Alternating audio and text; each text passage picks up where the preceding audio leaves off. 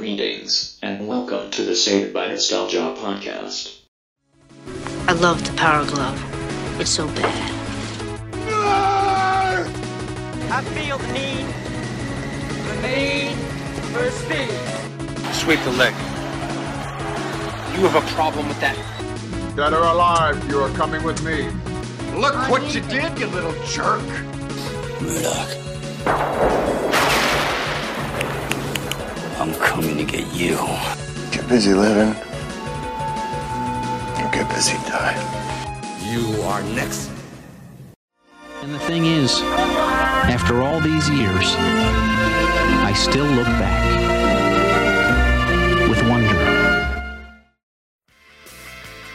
Aloha, and welcome into the Saved by Nostalgia podcast. I'm Noah Groniger alongside Clint Schweitzer, and we are headed to Hawaii for today's episode.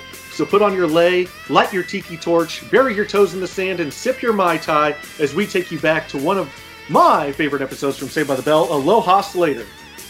Or are we really going to Hawaii? That's going to be the question as we break down this episode. Aloha Slater, of course, it is from season 1. It is episode 6 as you're following on your DVDs. We thank you so much for joining us as we roll along on our Saved by the Bell analysis. We are going along doing every single episode. It has been just a wonderful adventure so far. We are continuing things here, and we're going to be hearing from our good friend, executive producer Peter Engel is going to be joining us later to talk about Mario Lopez and how he was found and what kind of the process was about bringing him into the show. So you have that to look forward to. And we're going to, of course, be talking about this episode. Noah, you are just all in on this one, my friend. What an intro that was. I could never top that. You liked this episode, and this was definitely one that people look back on, and there's a lot of moments that stand out from the intro and stuff like that that actually stems from this episode. Yeah, there are. I mean, it starts with Zach taking third place, getting a third place ribbon in the cross-country meet. He's all excited, but of course, Slater outdoes him with a huge trophy, winning his weight class and the wrestling championships. But I think Screech topped them both. He took 5th place in an Alf lookalike contest. And I can kind of see it. I think Screech beats them both. I love that. I have that in my notes, too. I love that line, Screech winning 5th place in the Alf lookalike contest. This is still a very lovable kind of, side character Screech. He's not over the top. I like where he is. He's in his lane, so to speak. And Dustin Diamond, as we will talk about in later episodes with Peter Engel. Peter Engel considered him a comedic genius. What say you, Noah? Do you agree? Not especially here. I think a lot of the writing had Screech just playing a buffoon as we get later on in the series. Definitely remember the guys versus girls for the inheritance check, and they take the oven knob off the girls' oven to win the contest, and then Screech is just walking down, and we'll get into this more later, but he's just walking down, tossing the oven knob up in the air, just da-da-da-da-da, like, what's that? Oh, the oven knob to your oven to help us win. Just come on. That just was lazy writing. But I guess if you consider that comedic genius, then Screech, he had it. Well, Peter Engel didn't even really want to talk about that. No, he did not. Him. He was like, I don't even know. So we are going to be getting into a lot more Screech moments as this goes along, rest assured. But another funny moment kind of comes in here early in the episode when Slater puts Belding into a wrestling hold, rendering him helpless. Because Belding is wanting him to replicate the hold that he won the, I believe it's the county wrestling championships. Yeah, they always have really bizarre names for these championships. It's never just a state championship, or it's always a county, a city meet. It never really makes sense, but that's what we have here. Slater has done it. That's the first champion in Bayside history. That's all they have. And Mr. Belding puts it in the trophy case there. And, of course, Zach is jealous, and he wants to get Slater out of there. Slater's dad comes in and says, hey, I'm getting stationed in Hawaii. I want to take Slater with me. We've always talked about this. And so Zach learns of this by Screech hiding in Mr. Belding's filing cabinet, of course, and popping out and eavesdropping on the conversation between Mr. Belding and Slater's dad. And so Zach tells the gang that Slater has this rare disease, mumbio-quadrilation-osis, and it affects the brain, and he needs to go to Hawaii for treatment. So then Operation Treat Slater Like Dirt is underway. so that he makes the decision easy for him to choose Hawaii over his friends. And you got another great moment where Dustin Diamond is sort of hiding in the file cabinet. This became kind of a pattern. He's in the principal's office hiding in the file cabinet. And when he gets out, he does that. There's a hilarious moment where he crab walks into the bathroom and says, "Paint me blue and call me a Smurf." Yes. Huge fan of that. I love that. And yeah, you got Slater sort of not wanting to go with his dad to Hawaii because he's made real friends here. I think they use the term, he's been in 12 schools in the last 4 years or whatever it is. They keep, reiterating this throughout the show. He has real friends here, and we're only a few episodes into the show, but he's solidified. He wants to be at Bayside, and he doesn't know how to tell his dad that he doesn't want this transfer.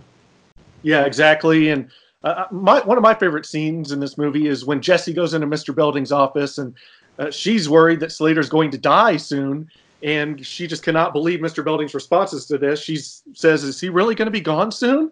And Mr. Belding replies with a few lines here. "Poor Slater! Where am I going to find another star wrestler? Life goes on. People come and go. You win some, you lose some. Slater's going to a better place. We should all be so lucky." And that part just is great to me, and how Mr. Belding is playing it out. He doesn't know. He just thinks Slater's going to Hawaii. Well, Jesse's standing here thinking he's going to die, and he's replying. Jesse's just, "How can you be so cruel?" It's one of the best scenes in this episode to me. Oh, that was. I really did enjoy that. I thought, Dennis Haskins as the Mr. Belding character is really like hitting its stride here, and you get a lot of funny moments where he's involved in some of the things that the kids are doing, involved in ways that like a principal would never be involved, like, asking Slater to put him in this wrestling hole. I love it, though. I love his interaction. I think that this cast, was just magical, and I think that includes Dennis Haskins and Mr. Belding. That's just a funny moment where, sort of playing off each other and not knowing what the other is talking about. You see that kind of as a pattern on this show. And really good comedic moment there. And of course, then, the gang is convincing Slater to leave. They're doing all these things to make him think he's not wanted. Instead of just coming out and telling him, either way, they devise this scheme to make sure that he's going to leave for Hawaii. And really, of course, Zach is at the precipice of this because he wants Kelly to himself. Kelly, though, is going to leave. Noah is going to leave with Slater, which this is where the episode kind of goes awry for me.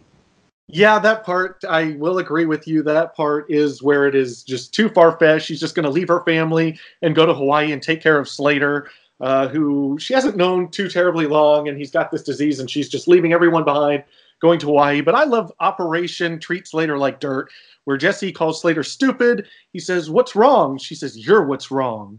And then Lisa says, "Don't talk to me. You must be a conceited dumb jock." Screech has the nerve to call Slater a Brillo head. I don't know where he gets off calling anyone else a Brillo head, but he does it. And he walks away with his life, which I also can't believe that Slater didn't just shove him into a locker or a trash can or just do away with him. But yeah, the Kelly says she's leaving Bayside and moving with Slater, and she's going to live in Hawaii with her uncle in Honolulu, which we do see in the movie later on. You mean there was actual continuity in the show? I can't believe it. It is. I couldn't believe what I saw, and I was like, wait a second, this makes sense now. How is that possible? Nothing makes sense. Well, it's funny here because Dustin Diamond's real-life father makes an appearance as a teacher in this episode, where he famously tells Slater after Zach has poured ants down the back of his shirt that this is study hall, not Soul Train. And, of course, Slater begins itching and sneezing, which are symptoms of this made-up disease, the Mumbio quadrilationosis. Yeah, wow. That's really good. Really good stuff. And Slater finds out about Zach's plan, of course, inevitably, and they want to teach him a lesson, Noah, that he won't forget. I think I've heard that before. Yeah, exactly. So at the end of it, we find out Zach, tells Slater that there's no one I'd rather beat than you. And Slater throws a bomb at Zach, which is kind of hilarious and inappropriate, given the parlance of today's times and feelings about weapons in schools. But I really think that Slater's dad, Gerald Castillo, makes his first appearance here as Major Slater, as Slater's dad. I think does a great job, and he sort of stands out as a character that you're going to see just a few more times, but he stands out as Slater's dad, and he kind of helps play along and make Zach think that he's a little bit more, hardcore as a general than even he really is. Yeah, absolutely. Like he's having PTSD flashbacks, and scaring Zach into finally giving it up. That, oh, okay, this was all a scheme. I'm sorry. Just please calm down. But at the end, like, the Max throws a going away party for Slater, who just unbeknownst to me, like, he's still going along with this for some reason, having the Max throw this party, create a whole luau for him, instead of just coming out and saying, like, okay, Zach did this, like, I know what's going on here, foiling Zach's plan, letting everybody know. He keeps going along with it, and then everyone's mad at him. The girls are mad at Zach and at Slater. The girls leave, and Lisa tells Screech, compared to these two, you look good. And then Screech, of course, has to thank them for being slime balls. My pineapple bra is killing me. Which means, let's cool her down. Come on, Screech. Compared to these two, you look good. Which means, thanks for being slime balls. It was a very convoluted. That's why this episode didn't really work for me. It's like they work all this time to get to teach Zach a lesson, and now at the end they're mad at both of them. It was just kind of a lot. Although without this moment in the luau, we would not get Screech as the Pineapple Princess and his infamous pineapple bra. And I think that is funny. Anything that Dustin Diamond was kind of the star of this episode, funny enough for me. So, but we're going to get to our analysis. We're going to get to our review of this episode, our final thoughts after we bring on our guest. It is executive producer of the show, Peter Engel, and we're going to talk a little bit more since this episode is geared more around Mario Lopez and Slater's character. Peter, tell us what exactly happened. How did this go down? Mario Lopez really did a great job as AC Slater. He's beloved. How did it come about? How did you wind up casting him in this role? And as far as Slater was concerned, he was supposed to be a white Vinnie Barbarino Italian kid, okay? And I didn't like what we were getting. And one night I called the casting director. I said, "Where is it written that Slater has to be Anglo? Why couldn't he be Latin or Asian or African American?" And she said, "Well, that's the way you wrote it." I said, "Well, it's unwritten now. It's 2 days we found him." And we never even dealt with Slater to the college years. His name was Sanchez. His father changed his name to get into West Point. Anyway, so what happened was we now go to the network, and we have Mario Reed, and he was right away. The network said yes. And then we had the Afghanistan girl read for Jesse Spano. Well, there you have it. AC Slater, Mario Lopez comes in. They said he is Latino. He was originally supposed to be Italian, Noah, but he is Latino. He is AC Slater. And who can imagine this show without Mario Lopez? This episode's kind of geared towards him, so thought it was a good time to bring in Peter Engel to talk about it. Mario Lopez is supposed to be kind of the Vinnie Barbarino type. So we already did the interview, Peter. Is that still you? I thought we hung up. He's still on the line. But we've definitely got to kind of get our final analysis on this episode. It wasn't quite as strong. For me, I really like this episode. I kind of like the over-the-top and everybody treating like Slater like dirt instead of just telling him, hey, you need to go to Hawaii. There's this treatment. I know you can come back when you're better. I like going above and beyond and just, no, let's all treat him like dirt. And that sounds like a good plan, Zach. There's no other plan that could possibly take place that makes more sense than just treating him like dirt and making him just run away from here, fleeing, everyone just turning their back on him. So I like that part. But you did mention the Pineapple Princess, which was another strong part of this episode. Everyone loved Screech being a buffoon. But another thing you mentioned, Kelly wanting to leave and go be with Slater and take care of him.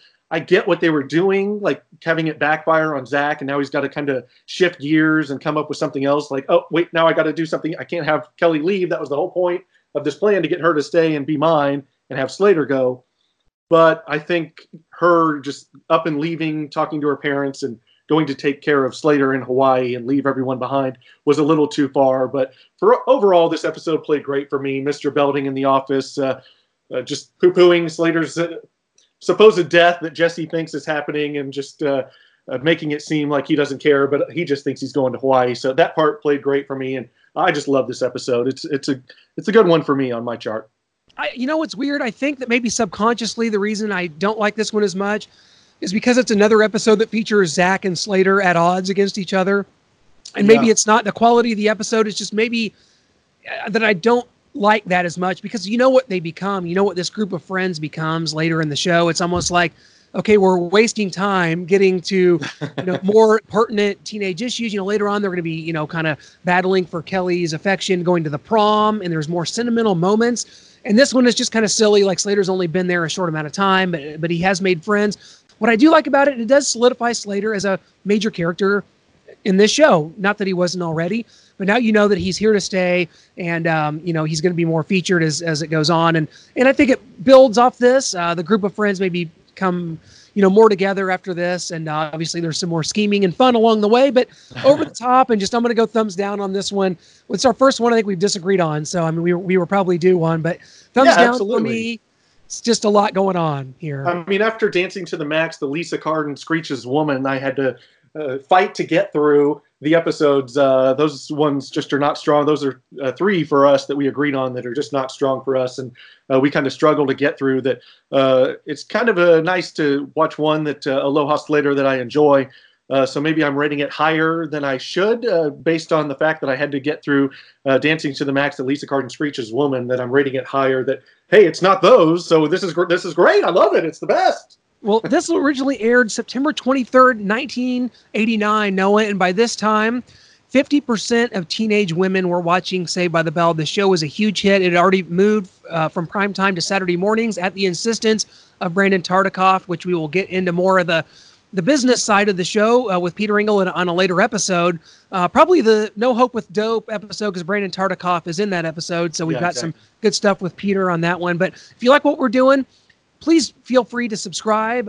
You've got this podcast on Apple Podcasts, Spotify, and Google Play Music. We're available on all of them. If you like what this is, we're going to do a lot more shows and movies. We just got an interview in the can with Julia Montgomery, who played Betty Childs in Revenge of the Nerds. We're going to have a Revenge of the Nerds episode coming up. We're going to be talking to Olivia Dabo, who played Karen in the Wonder Years. Guys, this is going to be so much fun, as we're going to just go back in time into our time capsule, into our DeLorean, and revisit all of the wonderful movies, shows, and pop culture from our youth. And if you like what we're doing, please hit us up on social media. Like it, follow it, and our website, savedbynostalgia.weebly.com. Noah, did I get it all in there? I think you did. I mean, if you guys are Instagram people, Twitter people, just search Saved by Nostalgia, Facebook page. Just search that on all social media platforms and we'll pop up. Give us a follow, give us a like, interact with the posts on there. It's not just these podcasts. We post pictures of stuff that debuted on this date. We do TV show battles, just pick 2 random TV shows and from our nostalgia, from our youth, from our past, and vote on which one you like. We do all sorts of stuff. So give us a like, give us a follow. Let us know what you want us to do in the future, whether it's a movie, a toy, a video game, a TV show, whatever it is, whatever it may be. We love it. We love nostalgia. You love it. We'll see you next time.